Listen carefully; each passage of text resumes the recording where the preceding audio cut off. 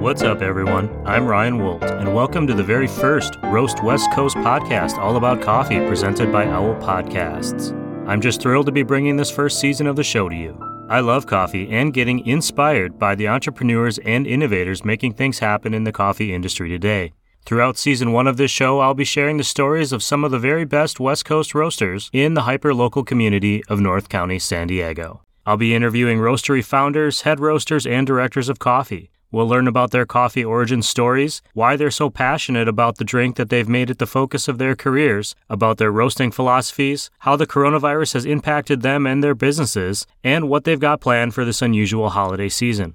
And we'll be learning about coffee too. I'll be asking Chris O'Brien, owner of Coffee Cycle in Pacific Beach, San Diego, and my own personal coffee sensei, all the coffee questions you might be craving the answer to. Things like how coffee is processed, what the differences between first and third wave is, what variables, things like how water, grind size, and brew time impact the quality of your cup of coffee in the morning, and he'll even share some of his own secrets about how he picks and chooses the best beans to use in his own shop. As we work our way through Season 1, we'll be recapping everything and offering bonus content on roastwestcoast.com. To kick things off, Zumbar Coffee and Tea, one of the sponsors of this show, is offering 15% off their bulk bean orders online at zumbarcoffee.com. Just use the promo code ROAST15 in all capital letters at zumbarcoffee.com. Okay. This morning, I've been drinking the Zumbar Hummingbird Medium Roast, which I've been buying in bulk during the pandemic and was one of the key inspirations for even starting this podcast. It feels fairly appropriate because the first guest on the Roast West Coast podcast is Steve Rayle. He's the founder and head roaster at Zumbar Coffee and Tea. He's one of the original craft roasters in San Diego, and I was stoked to get a chance to talk to him. And now, it's time for another good cup of coffee and the show. Good morning, Steve. Good morning, Ryan. How are you, bud? Good, yeah. I'm doing good. Welcome to Roast West Coast. Awesome. Thank you. I appreciate you being here. Sure. I'm actually drinking one of your Hummingbird coffees right now. Nice. And I hate to admit it, but I kind of burned the crap out of it. So I apologize. I apologize to you. I got distracted, and all of a sudden I was looking at my timers, and it was all over the map. It happens. You're the owner and founder of Zumbar Coffee and Tea, right? Yep. And I got a bunch of questions. I think the first thing I wanted to ask you about is your name, Zumbar, and kind of where it came from. It's a unique Spanish name. Yeah. So when I first started, I had my idea to open a coffee business. It took me a month of, searching around for different names and kind of that wit's end, and I just looked into the Spanish-English dictionary and kind of flipped to the last page, and there it was, Zumbar. It means to buzz like a bee or hum like a motor, kind of to get the wheels turning. So I was like, okay, I like the feel of the name, and the meaning's right. So yeah, naming a business kind of like naming a kid, like you really want it to be right, but you never really know. Yeah. And I named a business a while back, and I remember the only thing I saved from that business after it closed was the list of names we considered that didn't get picked.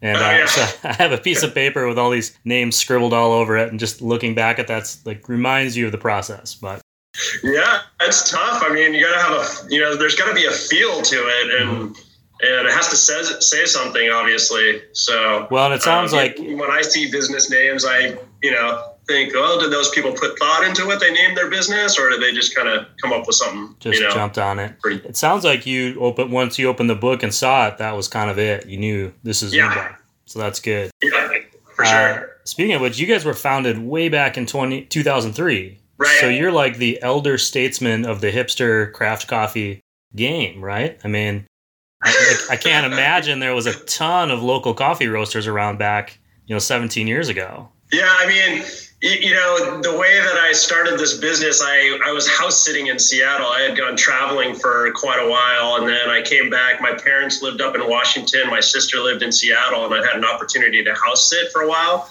So I wasn't looking to get back into the jobs that I had before, which I really wasn't into, and I wanted to start my own business. I was actually thinking about doing a tea business, but I was in Seattle, and I was kind of thinking, well, maybe tea and coffee to get started, and then started going around to different coffee roasters in Seattle and, basically fell in love with coffee roasting. And so, at that point, I'd grown up in San Diego, so I knew I wanted to be back down here. I'm a big surfer and stuff. So, yeah. So, once I decided coffee roasting, I had actually bought the coffee roaster, had it shipped up to Seattle, did, all the repairs and renovation to get it going up in Washington State on Whidbey Island, and then came down here and said, yeah, I'm going to open a coffee roasting business, just like the few of the places that were going in Seattle. So the one place in particular that I learned a lot of info from was Lighthouse Roasters in Seattle, and that guy's been doing it forever, and he's king of just like, I'm going to roast good coffee and serve it out, serve it to people out my door. I'm not going to, zero marketing, zero advertising, and just, service with a smile, make quality coffee, and, away we go. And he's just done so awesome in his business. So yeah, it's like I wanted to open something similar to that. And I came down here and, started looking around for places and realized it was going to be a pretty big venture.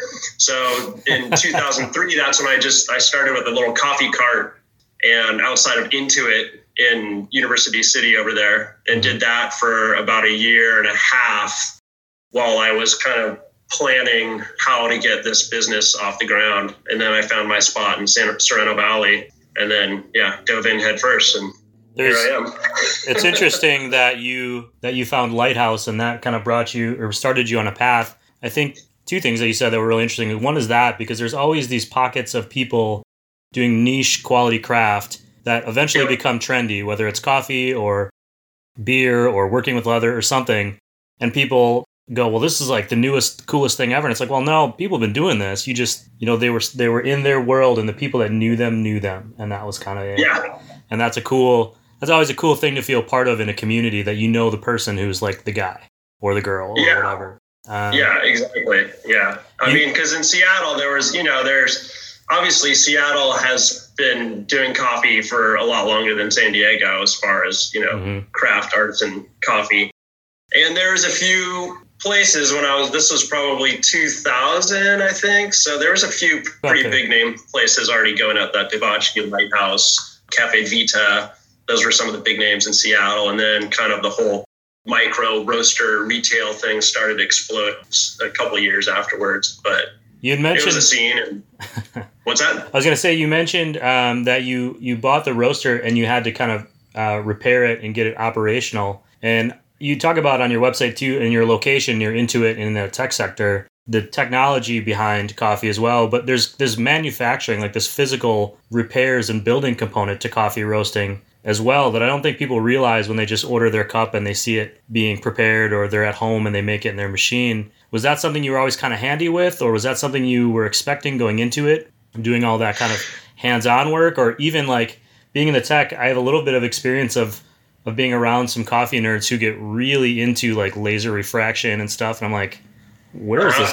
How did this progress that way? Was that something you knew you were into, or was it like, no, I just want to make some good coffee? And no, it's been a major learning experience. So I did learn a lot from Lighthouse Coffee. I learned a lot about roasting and roasters and afterburners and the whole setup. But once I started going on my own, all of the problems with my setup started to arise. So it's been, it's kind of been and I'm still actually modifying things and, improving the way we do things. It's been a constant learning experience. And the thing about it is if that machine goes down, my business goes down, right?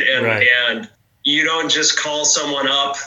Maybe there's some more places to call these days, but in the past, it's like, it's not so easy to just call someone up and have them come out and fix your coffee roaster. So it's really been up to me to maintain it, to make sure that all the little sounds that are happening are not something that's going to become a major problem, and to just fine tune things. The coffee roaster, it's fairly simple. There's a few bearings on it and a few, there's a blower fan and things like that. So it's a simple piece of equipment, but it gets hot, it gets cool, the metal changes, and it's going for 8 hours a day, right? So a lot of things can happen, but over and above that, it's connected to the afterburner, and that all works together. So the afterburner is basically burning the exhaust of the coffee roaster. That's what you have for the EPA regulations to make sure we have clean air.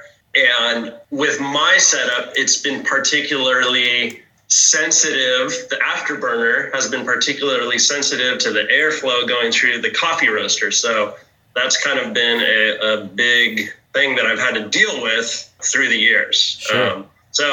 It's learning about the afterburner. I've had to replace the burner on the afterburner. I've had to replace the fan on the afterburner. I've had to learn all the duct work. I've got in my attic, I've got just 8-inch pipes that are angles and elbows and all sorts of pipes and duct work and stuff. So it's just been constant, but it's also a part of the job that I really love, because I feel like it is my own system that I'm working on, and that I have all the tools, or I have the ability to improve it and make it operate efficiently and to the best of our capabilities. So sure, it's not as if somebody. To answer your question, I did not expect to be doing this all the time, but I had to learn. Well, it's kind of like it's saying as if somebody went to, like, say, a coffee school and learned about roasting, they couldn't just step into Zumbar's roastery and make everything work properly, because it's years of building. It has a lot to do. I feel like most people would echo this sentiment. It has a lot to do with your machine, and my machine is the only machine that I have experience with. So, I would love to roast on different operating, different roasting systems, but, this is the machine that I own, and this is what I know about. If I went to a different coffee roasting company and they had the same exact machine, it would still be, there would be some similarities, I'm guessing, but just by the nature of the machine, where it's set up, how the ducting is, so on and so forth, it's a different system. So you kind of have to learn it from scratch. So, so it's not just a matter of knowing when to add heat or, reduce the heat. It's a matter of understanding how this machine, heats and cools and operates. And that's definitely through experience. Yeah. Yeah, it's got its own ecosystem almost within the machine. Sure. It kind of reminds me of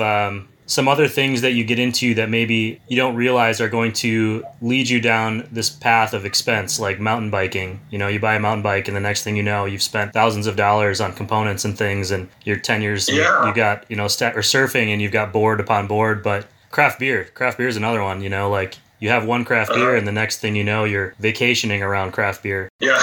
You guys have a collaboration, a longstanding one with New English Brewing, don't you? Right. How did that come about? And it's an Imperial Stout. I'm trying to think of the name. Yeah, it's called the Zumbar Coffee and Chocolate Imperial Stout. Right. So it's an awesome beer. I love it. Yeah, he's won a few golds. I think he's won 2 golds at the GABF. Mm-hmm. And he's won some other awards with it. So I love the beer. It's super awesome. And the story of that is, honestly, he's set up right down the road from us. And, one day I was driving home and saw his brewery little sign on the side of the street. Like, oh, cool, there's a brewery there. Stopped in, and, we just got to chatting, and he, when he was ready to make a coffee stout, he looked us up, and it's been going ever since. So I was also going to ask you about sourcing of beans. I was reading on your website a little bit about it, the process of it, and that you work with a broker. But how does that relationship work, and why is the source of beans so important, I guess, to the end product?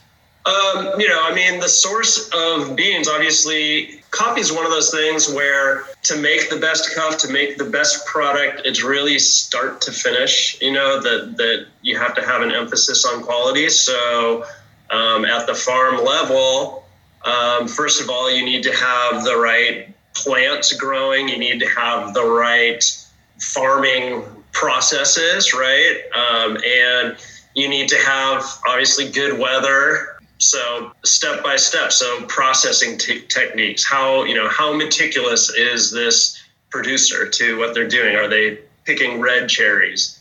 How is the coffee processed? So there's a lot of things that go into that side of the business. And then from there, it gets exported and it gets imported and, it goes through transitions. So there's a lot of hands that it changes until it gets to, stateside. So you want to be confident in who's handling it and how they're handling it and that everything is done above board. So sourcing is making sure that you are able to access quality. And then over and above that, I think it's telling a story and making sure that you're approaching it with integrity. So traceability is an important thing. We want to make sure that people who grow the coffee are being paid, a sustainable wage, right? I mean, especially if they're coming up with a quality product, to get them to want to continue that, right, there has to be a reason. So,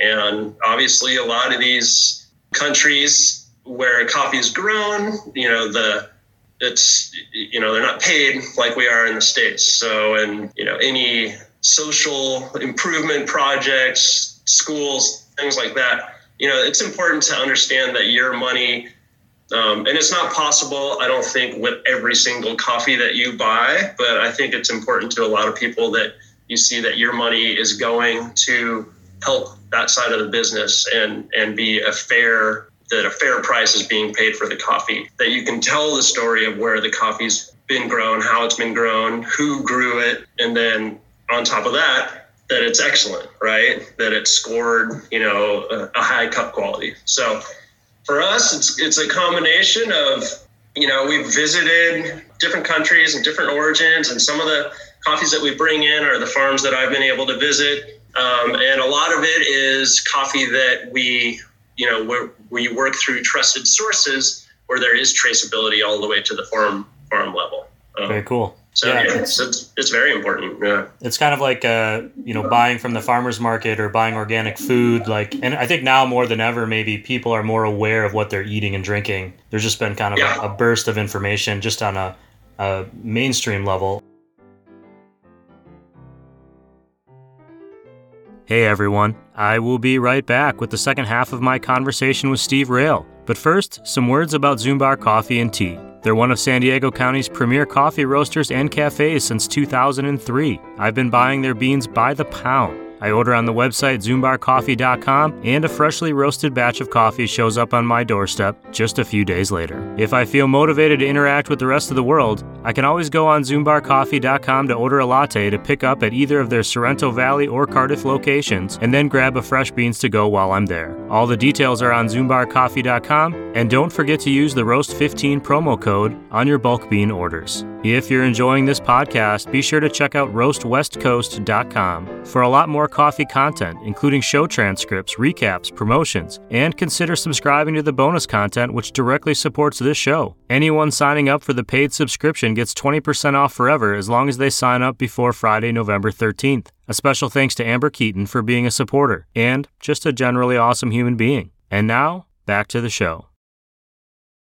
And speaking of which, one of the things that we lost this year for a while was farmers markets because of coronavirus, which has impacted everybody. But how has it impacted you guys, and how have you adapted? I know you guys were already doing delivery beforehand, which is I didn't know until coronavirus. But what other ways has it hit you guys, and you've adjusted? It's strange. Our Cardiff location is actually a little bit busier than it was before. And we have a little bit shorter hours there. Our Sorrento Valley location is quite a bit slower, and that is because, all of those businesses that are right down there are all working from home. So our regular clientele is just not there anymore. So we're probably 60% or something that in the retail door. But, a few of the restaurants that we supplied coffee to have closed down.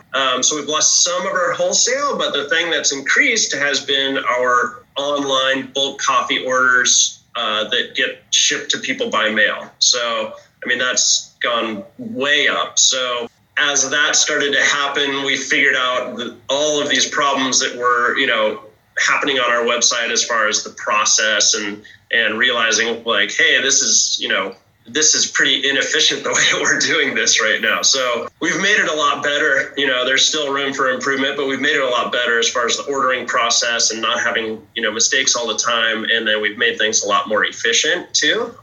We've also, we've cut down, we used to roast 6 days. Now we roast 4 days, and only 3 of those days are we shipping coffee or fulfilling wholesale orders. And it's made it actually quite a bit more efficient and honestly allowed us more time on the production side to spend a little bit more time analyzing and cupping coffee and doing the things that are feed into a quality approach. So that's the biggest thing. I mean, we're doing fine. We've cut our staff a little bit. We had to cut our staff a little bit, but overall, the retail business is still at a reasonable level, and our coffee shipping is up a lot, and our, efficient operations, I would say, has gone up quite a bit. So sure, I would imagine the first thing people started to do was look at places where there was money being spent unnecessarily.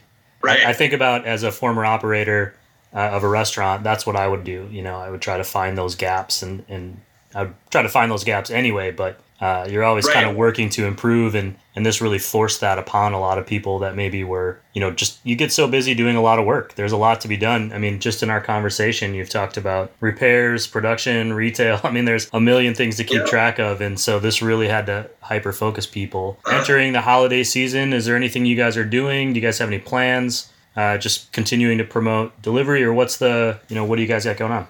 The holiday season just seems to be people buy bulk coffee, and that's the best for our business. That's really what I want to sell. Lattes are great, but if someone comes in and buys a latte and a bag of beans, then that's the best. And so, Thanksgiving and the Christmas holiday, people are buying gifts or buying coffee for home. So it just seems to explode at that time period. We've never really done specials or anything like that.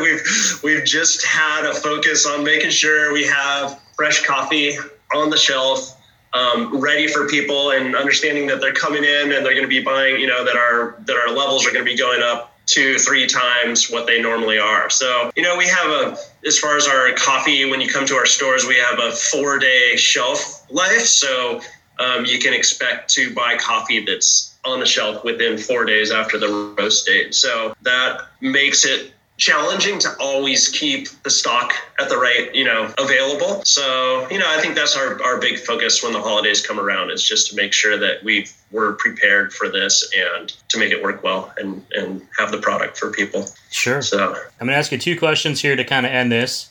And one is, anything else you want us to know about Zumbar, the listeners who may have known of you or don't know, anything about your story you want them to know? And then 2, what kind of coffee do you drink? Oh, okay. Let's see. What would I want the listeners to know? Yeah, I think that I would want to impart that we're really like a coffee company with, first of all, an approach towards quality. So, it's really finding ways all the way through the process, from sourcing, from roasting, from making espresso, brewing coffee. It's a continual focus on like, how can we do this better? What can we do to make this better? So we're constantly improving. And I think that's why we have staff that hangs out around for a while. And that's why I think people, including myself, enjoy working there, because it's not just go to work and do the same thing over and over. It's go to work and like, how can we make this better? What's exciting? What can we do? So I think that is interesting to note about our company. And I think it's also that we take more of a classic approach to espresso and coffee. Our espresso roast is maybe a little bit darker than what some of the other companies are doing today. And we pull our shots ristretto style, which is a little bit more concentrated. And that's kind of the style that we've focused on from the beginning, and it's still the style that I'm in love with. We do, as far as filter coffee, we do some more light to medium roasts or like single origin coffees. And, I enjoy that aspect too. But really, it's a classic approach, and it's very simple. No frills. We have chocolate. We don't have vanilla. We really try to focus in on the coffee and just getting that right. So that's probably what I'd want people to understand about Zumbar if they plan to visit or buy coffee from us. And then what do I drink? So typically, I'm an Americano person. So I have a short 8-ounce Americano. That's what I drink. That's what my daily cup is. And then midday, I like to have a shot of espresso. And then as far as brewed coffee, I'm really we serve French press, and I love French press coffee. I don't think everyone agrees with me, but I love French press coffee. I also enjoy, pour over or any filter coffee with the, lighter roast, that brings out some of the flavor nuances and characteristics and makes a clean cup. And it's all challenging. It's that quest to make a perfect cup and to create something that's exceptional. So. Well, that's awesome. It's exciting to hear as a customer that, after being open as long as you have, that you're still excited and still striving to do that, so I commend you on that. And I'd say cheers to you and thanks for joining the podcast. Oh, well, thank you. Thanks for having me. Yeah, no problem. Okay, that's it. Episode 1. It's in the books. A big thank you to Steve Rayle for coming on the show and for making some fantastic coffee. One of the best ways for you to support Zumbar Coffee and Tea is to buy bags of coffee beans. Order them online at zumbarcoffee.com and have them shipped to your address, or visit one of the 2 locations and purchase beans on the spot, along with a handcrafted cup of coffee. You can follow them on Facebook and Instagram at Zumbar Coffee, and you can always find links in this show's notes or on roastwestcoast.com. Thank you for joining me for the next few months while we explore the coffee roasters of North County, San Diego. And be sure to follow along and write reviews wherever you're listening to great podcasts, including Apple, Spotify, Amazon Music, and basically everywhere. Later this week, Chris O'Brien, founder of Coffee Cycle, will begin our official coffee education with some tips for first-time coffee drinkers. Before I sign off, I want to thank the Coast News Group for collaborating with me on this project. Check out thecoastnews.com's podcast directory. You'll find this show there, and plenty of other great content, including the North County Beat podcast hosted by Kelly Kyle. This episode of the Roast West Coast podcast was produced and recorded by me, Ryan Wolt, and I'm exhausted. I probably need yet another cup of coffee. Thanks for listening and subscribing to the bonus content at roastwestcoast.com. Be swell out there, try to stay sane, and as always, be sure to drink good coffee.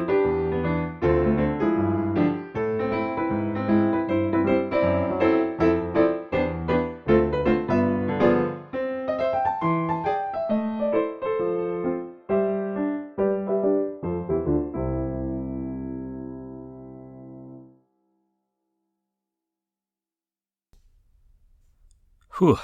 Well, that's 1. 9 more to go.